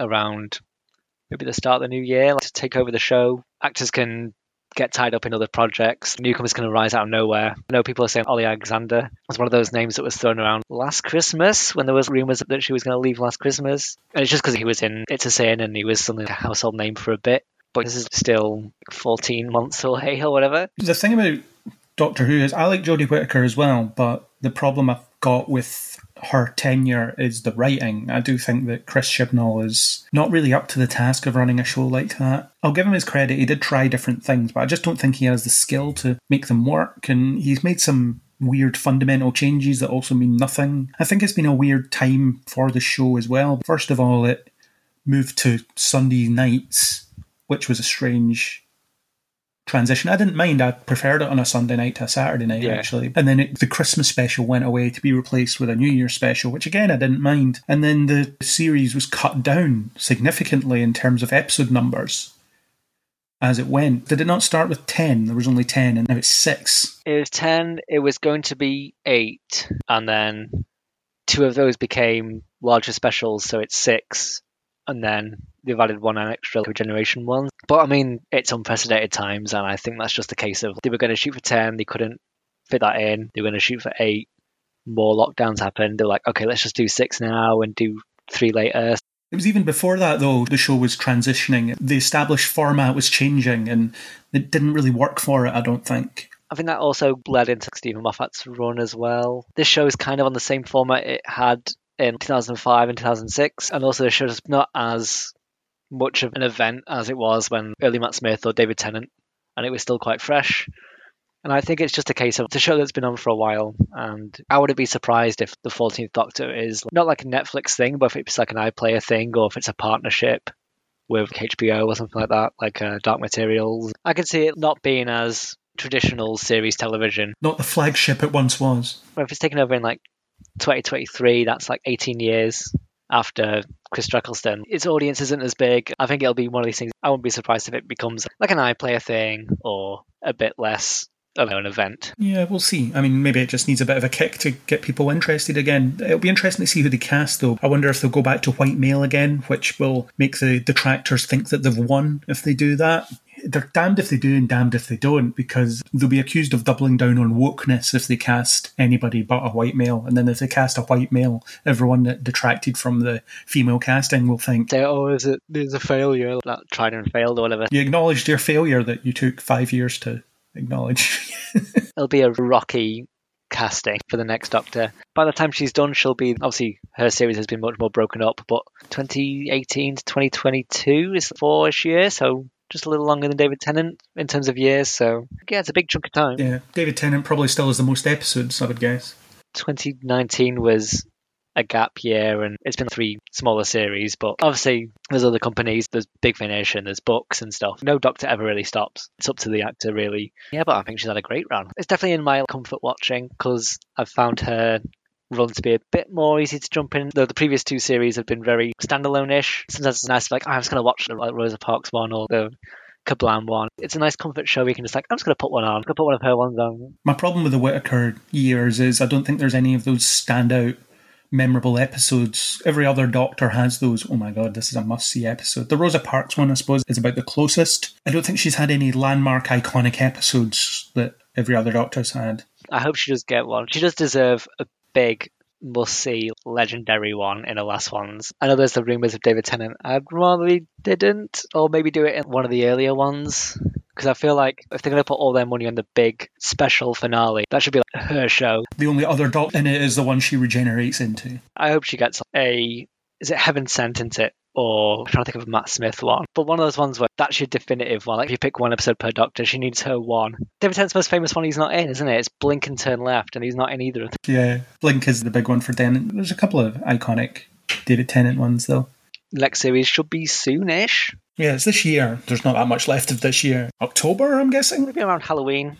Because I know Halloween is a Sunday this year, so that'd be a fun one. If you wanted to do like a spooky one, you'd start off on Halloween night, would be quite good to get as a slot. So I reckon late October into November. Yeah, that's a fair guess. It takes you up to almost Christmas. 6 weeks. We shall see. All right, moving on. There is an Expendables 4. It's happening. We do have some casting news for it. Coming back for the Elite Mercenaries feature are franchise stars Jason Statham, Dolph Lundgren, Randy Couture and Sylvester Stallone, who all reprise their roles as Lee Christmas, Gunnar Jensen, Toll Road and Barney Ross, respectively. In addition, 50 Cent and Megan Fox and Tony Jaa will be in it. That's about it. The production starts this fall. It's been directed by Scott Waugh from a screenplay by Spencer Cohen, and that's about it. So we're getting Expendables 4. I like the Expendables movies. I wasn't too hot on the third one. It was a bit dull, but the first 2 I do enjoy. So I'm keen for this. I've not seen it. Be interesting to see how they use Megan Fox. Oh, that sounds creepy. She did that action movie where she was fighting a lion that I've not seen. I can't remember what it's called. She was in the Transformers. Yeah, that's true. Yeah. She voiced someone. I don't know anything about the Expendables. Just a bunch of aging action stars doing stuff. Boom is Fast and Furious. They'll probably end up getting The Rock and Vin Diesel. It's something for the stars of the macho movies of the 80s and 90s to have another go. I'd quite like to see, same with Fast and Furious, but I could also work for this. Get someone in like Rick Moranis or Woody Allen, someone who's not actiony, just to sort of throw them in. Maybe not Woody Allen. Or like Alan Bennett or Derek Jacobi or someone. Sylvester Stallone, and then Patrick Stewart's just there, or just someone who's not known for their action stuff. It'd always be fun to throw one of those in. Yeah, sure. Okay, so that's happening. Next up, this was one that I added literally 5 minutes before we started recording. We have some photos from Resident Evil Welcome to Raccoon City, the live-action Resident Evil movie reboot that is out hopefully this year. It's just a few pictures. You get a picture of Leon Kennedy and Claire Redfield, played by their actors. Avan Joja as Leon Kennedy and Kaya Scodelario as Claire Redfield. She's wearing the red leather jacket that she's wearing in the current game, so immediately she stands out as being this is Claire Redfield. Leon Kennedy's wearing his police uniform, so again, they catch you with the iconography pretty quickly. There isn't any pictures of zombies, but there's a picture of a weird monster. Hannah John Kamen, you can see as Jill Valentine. You can see Brad Vickers, you can see Albert Wesker, and so on. The pictures look pretty good. They look at least on point for the video games. They look enough like the video game characters for me to be on board with this, thinking that they're maybe on the right track. Of course, it could be horrendous. But I don't know if you're looking at it at the moment, but the picture of Leon and Claire looks a bit cosplay-ish. Oh yeah, that's not a very good costume, is it? Leon looks a bit student film. He does. Claire looks really good, but he looks a bit, I'm just trying to win a cosplay contest here. Yeah, it's got like just a black shirt with an iron-on police patch and blood splatter. An empty backpack or something as a bulletproof vest. I don't know, maybe they're just making do. I've seen the movies, and I've watched you play some of the new game. Me getting frightened by Resident Evil 2 as I try to complete it on hard difficulty. Oh, there's a creepy picture of some sort of monster, some sort of baby-faced hair out the eyes man with his hands in manacles. That's quite impressive. Yeah, it looks pretty cool. And then lower down you've got Chris, Jill, Wesker and Brad. Yeah, with the torch guns and the typical Resident Evil sort of mansion. It very much looks like a combination of Resident Evils 1 and 2 put into one story. Yeah. Which, yeah, I'm all on board with. I love Resident Evil, and I'm eager to see how this pans out. I like the cast as well. The cast are good. You've got Robbie Amell as Chris Redfield. That's pretty good casting. Yeah. This is a forgettable zombie movie. Let's find out. We'll see. Okay, next up. Finally, this is happening. I'm surprised it took this long, but there is going to be a biopic for the Star Trek creator Gene Roddenberry with You Don't Know Jack scribe Adam Mazur. Basically, Roddenberry Entertainment has been working quietly on a feature biopic of the sci-fi TV icon. There's a script, and that's about it so far. Who they'll get to play him, no idea. But Gene Roddenberry did have a pretty crazy life. He was at war and stuff. He did some pretty heroic acts during the Second World War, so there'll be all of that, and then, I don't know, will it be like in Tolkien, where he's inspired to see Star Trek by being on the battlefields in Germany or in France or whatever? We'll see. Yeah, I don't know much about him, but there is an anniversary coming up for Star Trek. 60th? 55th anniversary is on the 8th of September, yeah. So almost as you're listening to this in terms of when it's released. They're doing a Star Trek Day celebration, which I'm really looking forward to, where they might show some trailers for other stuff.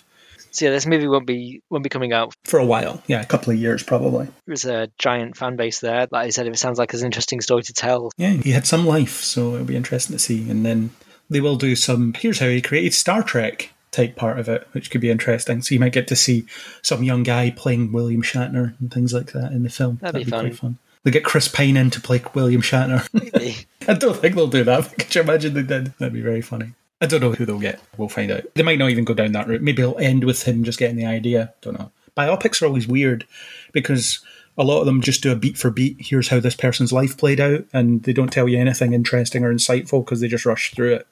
So hopefully it's not one of those. Hopefully it focuses on a specific point in his life, or maybe flashes back to the war. I don't know. It's early days, but there is a script, so we'll find out. So next up, the cast is being rounded out for the Wednesday TV series, Tim Burton's Addams Family mystery prequel thing that they're doing, where she solves mysteries at high school or something like that. Jenna Ortega, who was cast before, she's playing Wednesday. We have Thora Birch, Ricky Lindholm, Jamie McShane, Hunter Doohan, Georgie Farmer, Musa Mustafa, Emma Myers, Naomi J. Ogawa, Joy Sunday, Percy Hines White. It has lists of everything that they're in this article that I'm reading. They've all been in stuff. Catherine Zeta-Jones is playing Morticia Addams. That was announced a couple of weeks ago. And Louise Guzman is playing Gomez. Catherine Zeta-Jones as Morticia is really good casting, I think. Yeah, again, that's a name I know. It could be interesting. Funnily enough, it's written by the Smallville creators, so it's going to be one of those, it's a prequel that just doesn't acknowledge the future will ever happen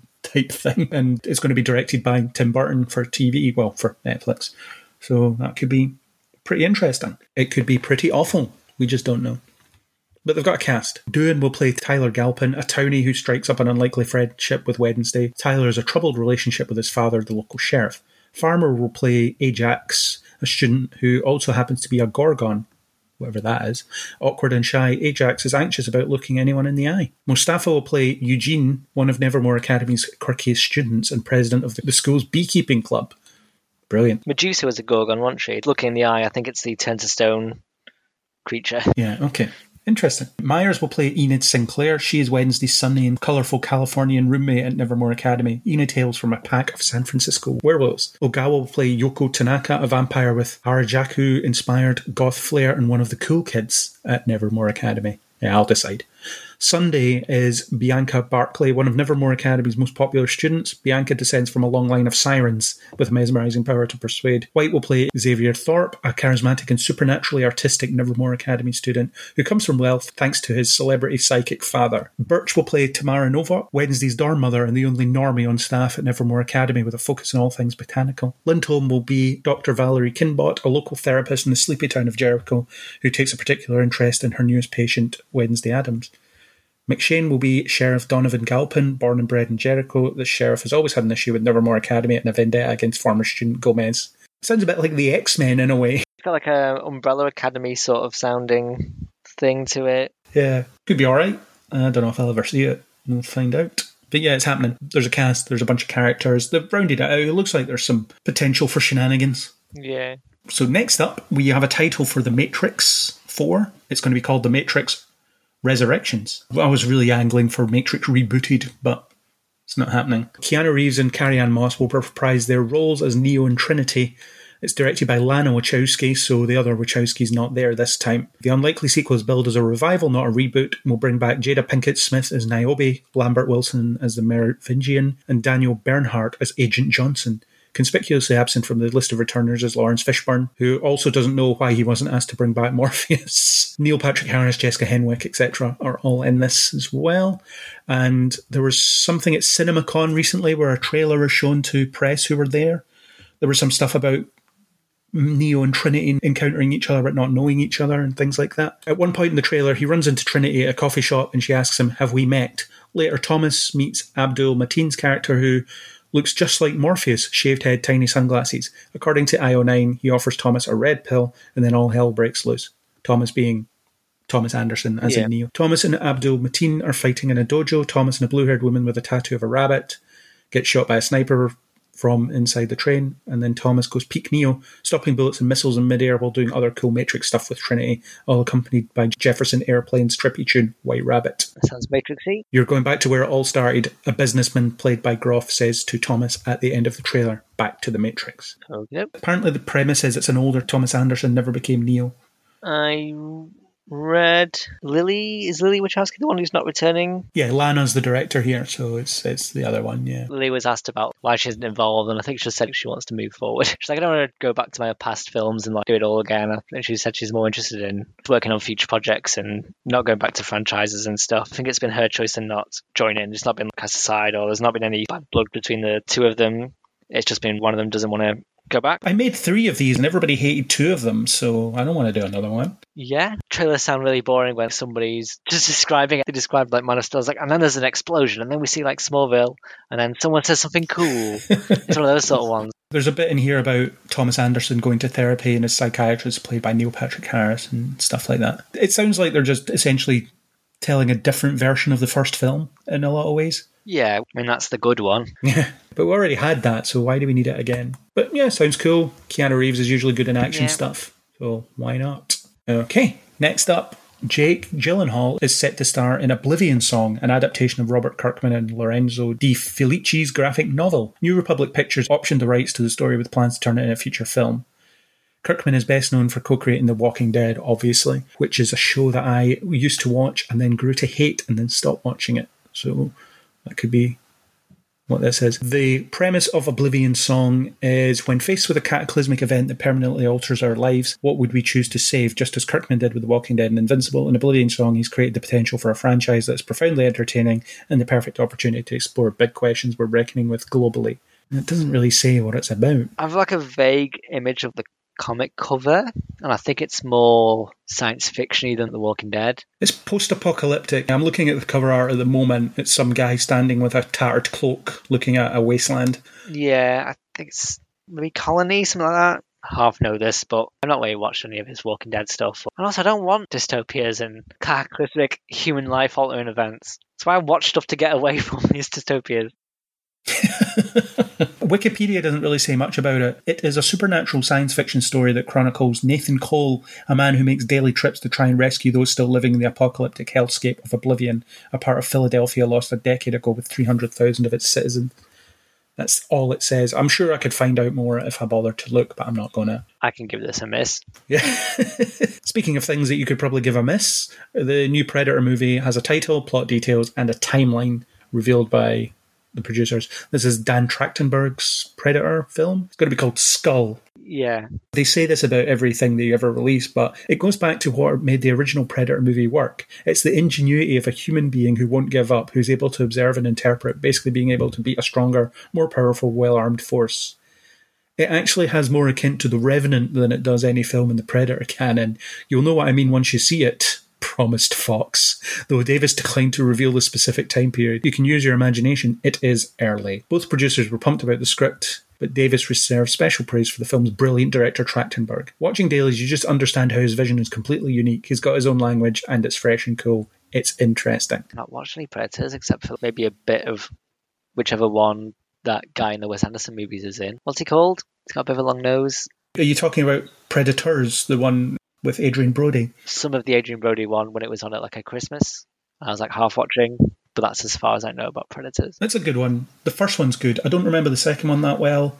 The Shane Black one is awful, though. Is this the sort of thing that's like the same as Terminator franchises? They just keep trying and it's sort of fizzling away? Yeah, basically, it's just something that they just trot out every couple of years and it may or may not work. Because there hasn't been that many Predator films, most people ignore Alien versus Predator as part of that canon. So there has only really been 4 films, and 2 of them are good, as far as I'm concerned. I don't really remember Predator 2 that well. It might be good.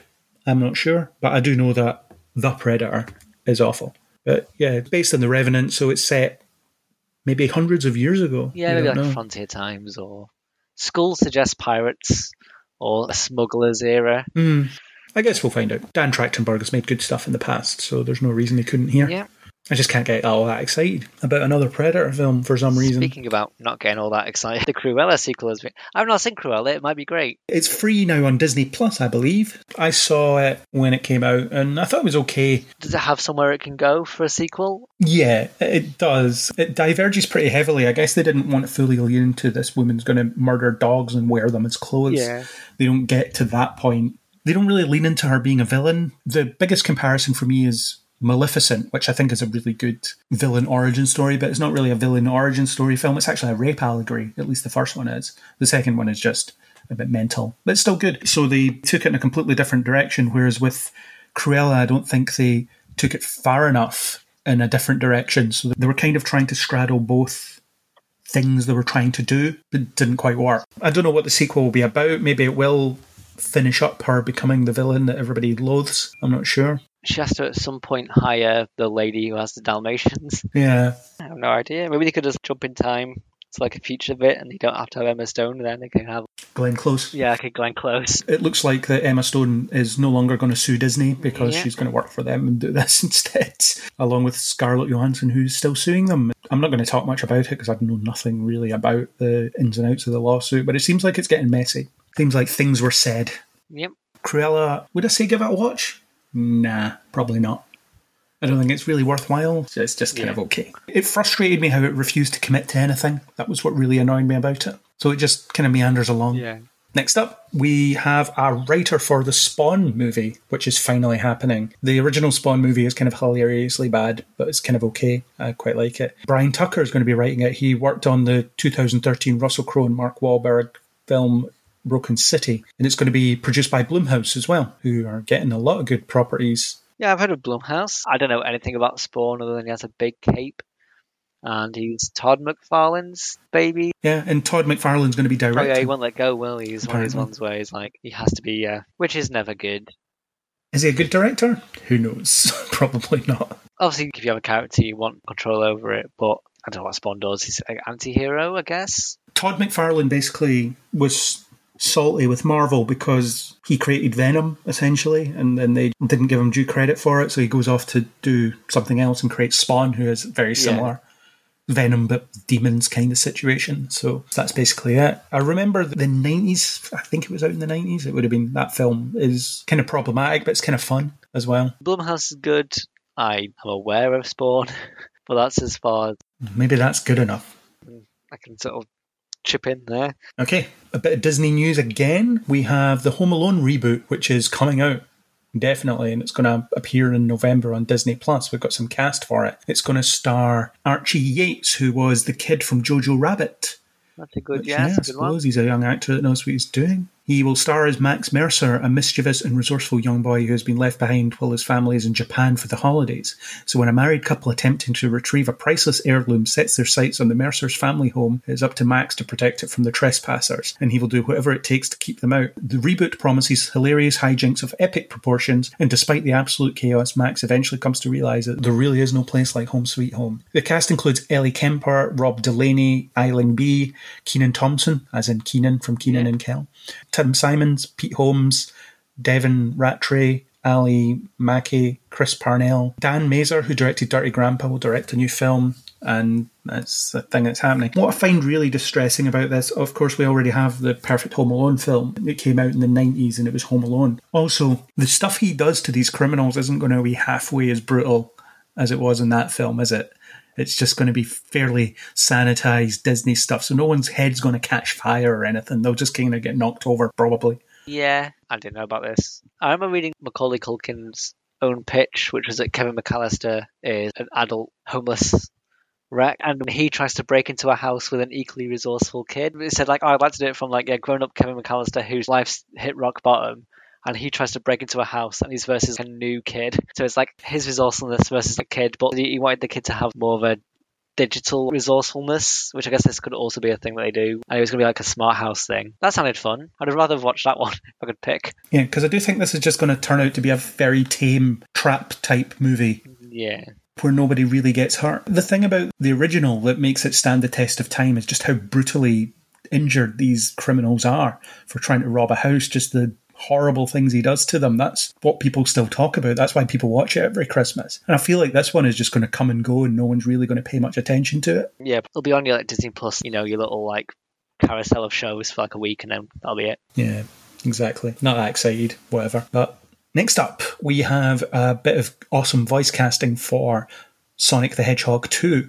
Idris Elba is going to be voicing Knuckles the Echidna, which is great. That's good. Idris Elba's always great. I hope he keeps his accent just as it is. I've not seen the first Sonic, but I might have to so I can watch this one, because as far as where the first Sonic is good, and it should be a promising thing, and I'm pretty keen to watch this. I'll definitely watch the first one. It is really good. I really enjoyed the first one. I had a good time with it. It's better than it has any right to be, really. It's one of those. Approaching the end of our list now. Some more casting for John Wick Chapter 4. Clancy Brown's now going to be in it. The director said, I have been a fan of Clancy Brown since I can remember, so having been a part of this project is an honour. He will make a perfect addition to the world of John Wick. That's all that it really says, that he's going to be in this. I like Clancy Brown and stuff. He's a great voice actor. He's great in action stuff. So it's going to be good fun. Also in the film will be Keanu Reeves, Donnie Yen, and so on. Lance Reddick, Ian McShane will all be coming back. So another John Wick movie. I know you hated the third one. Yeah, it's really sad on the third one. It was a massive waste of time. But also we watched the first two in the same week. Don't do that. Don't watch all these in a run, because it's exhausting. The first 20 minutes of the third one are definitely really entertaining. Maybe after that it goes a bit off the rails. I've only seen it the once, but I didn't hate it. There's only so much you can watch Keanu Reeves shoot people in the head. But it starts off well because there's a hand-to-hand fight in a library, and then they have an axe fight in like a museum full of knives, or a shop that sells chef's knives, whatever.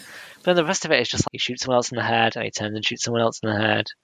He does that for like 2 hours. Yeah, a bit put off by more John Wicks. It's really sort of things where maybe the trailer looked good and maybe there'll be nothing else on at the cinema one time and I want to see something. It'll be those two joining together to make like the Venn diagram where I go and watch this. It's a slim Venn diagram. And then you decide before you go to see it, I'm going to revisit the other three just so I can remember what's going on. And then you get to the fourth one, I don't think I can watch Keanu Reeves brutalise anyone else ever again. But Clancy Brown, cool. I'm hoping that he fights John Wick. That'll be fun. Possibly with a sword in a nod to Highlander. Yeah, it'd be weird if he didn't. And then finally, Colin Trevor, he asked the stupidest question ever about Jurassic World. Would you be scared if you had a 60-foot crocodile in your street? Yeah, obviously.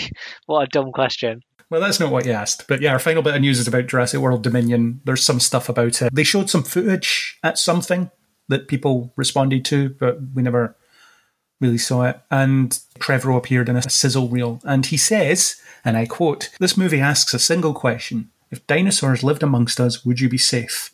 And the answer is no. Yeah, surprise, surprise. So we don't need to see the film then. Thanks, you just told if us. If giant 60-foot meat-eating predators lived with you, you'd have to have a slight detour on your day. Oh, there's a T-Rex coming down the street, I'll cross the road. I think you would need to do more than that. Or just stand still, of course, because its vision is based on movement. I know it's supposed to sort of sound like, oh, cool, anticipation. But yeah, obviously, like dinosaurs. We've watched like 6 movies where dinosaurs have been eating people. We know they're not safe. This isn't new. It's a very redundant question. Yeah, you've really caught on to the themes of the other 5 films there, Colin. Yeah. Well done. So there was a sizzle reel that I will describe. The sizzle reel started with a never-before-released clip of Spielberg on the set of Jurassic Park discussing the cane belonging to Richard Attenborough's John Hammond that held a piece of flashlight amber with a mosquito inside. As explained in the first film, mosquitoes provide the key to cloning dino DNA and making the park possible in the first place. And based on the Dominion teaser poster, as well as the IMAX first look footage, which I saw in front of Fast 9. Did you, when you saw Fast 9? If you didn't see it in IMAX, you probably wouldn't have. I didn't see it in IMAX, I didn't get the footage. It appears to play a large role in the film as well. There's more details in the CinemaCon footage, which featured returning cast members Chris Pratt and Bryce Dallas Howard reminiscing about their original film. This footage is just of them talking about the film. Brilliant. As Dallas puts it, I cried the first time I saw dinosaurs. And Trevorrow promises that Dominion will be a celebration of the franchise. And that's what you promised with Jurassic World, and that was really bad. This concludes a story that Steven Spielberg started in 1993. These quotes and interview soundbites are interspersed with footage of returning creatures like the Mosasaur, dinosaurs loose in the city, velociraptors, and the entire cast of the originals, and new faces coming face to face with the T-Rex. Jurassic World Dominion is set for release on June 10th, 2022. Yeah, whatever. A lot of people love Jurassic World. I hated it. So the fact that we've got Colin Trevorrow making another one of them is just not something I'm interested in, really. I've not seen any of the worlds. I wasn't that fussed about the originals. Well, I love the first one. I like the second one too. The second one's okay, but yeah, I don't really like the third one that much. Nobody does. It's not a franchise I'm super invested in. Yeah. World is very much what The Force Awakens did, and it's the same reason I didn't like The Force Awakens. It just made me wish I was watching the original again, because it just makes the same thing again. I did like Fallen Kingdom. That wasn't Trevorrow that directed that, though. I forget who, but I enjoyed that one. I thought that was okay. This one, Colin Trevorrow making it again, not that fussed. That stupid question is very funny. Yeah, it's a funny question to a film I won't watch. I'll watch it because I need something to complain about, don't I? Yeah, you need to be justifiably annoyed. You can't just assume you're annoyed. Something like that, yeah. So quick look on the internet. We haven't missed anything, so that's us at the end of our list. Something will break pretty soon, but nothing at the moment. Is there anything that you picked up on as you were scouring the internet randomly that you wanted to discuss before we wrap up? Not particularly, not that I can think of. I think we've gone through everything. Cool. Okay. Thanks very much for joining for the August News Roundup. Oh, it's nice to be here. We got some Doctor Who chat, we got some Spider-Man chat, we got some other stuff. See you in a couple of months. Whenever the next one is, yeah. Maybe I'll be on for Spider-Man trailer 2. Even more nothing to say about it. Maybe so. So that was the August News Roundup. We will be back next month for a September News Roundup. It's our monthly feature. I want to thank Neil Stenson for the supplied music. And I want to thank Chris for letting me invade so that he can chat about 3 things, and for doing the banner with his amazing photoshopping skills. It's always fun to see him putting all these disparate characters together. It's always good fun. If you enjoyed what you heard here, then please do subscribe on Spotify, Apple Podcasts, or any major podcasting app. If you're on Apple Podcasts, please do leave us a star rating and a comment. It does very much help the show if you do that. You can also get us on Facebook and Twitter under Kneel Before Blog, or leave a comment on kneelbeforeblog.co.uk. So if you want to discuss anything that we talked about here, or anything else really, hit us up in those places. We will be happy to hear from you and we'll have a chat with you, absolutely. And as always, hope you'll join us next time on Kneel Before Pod.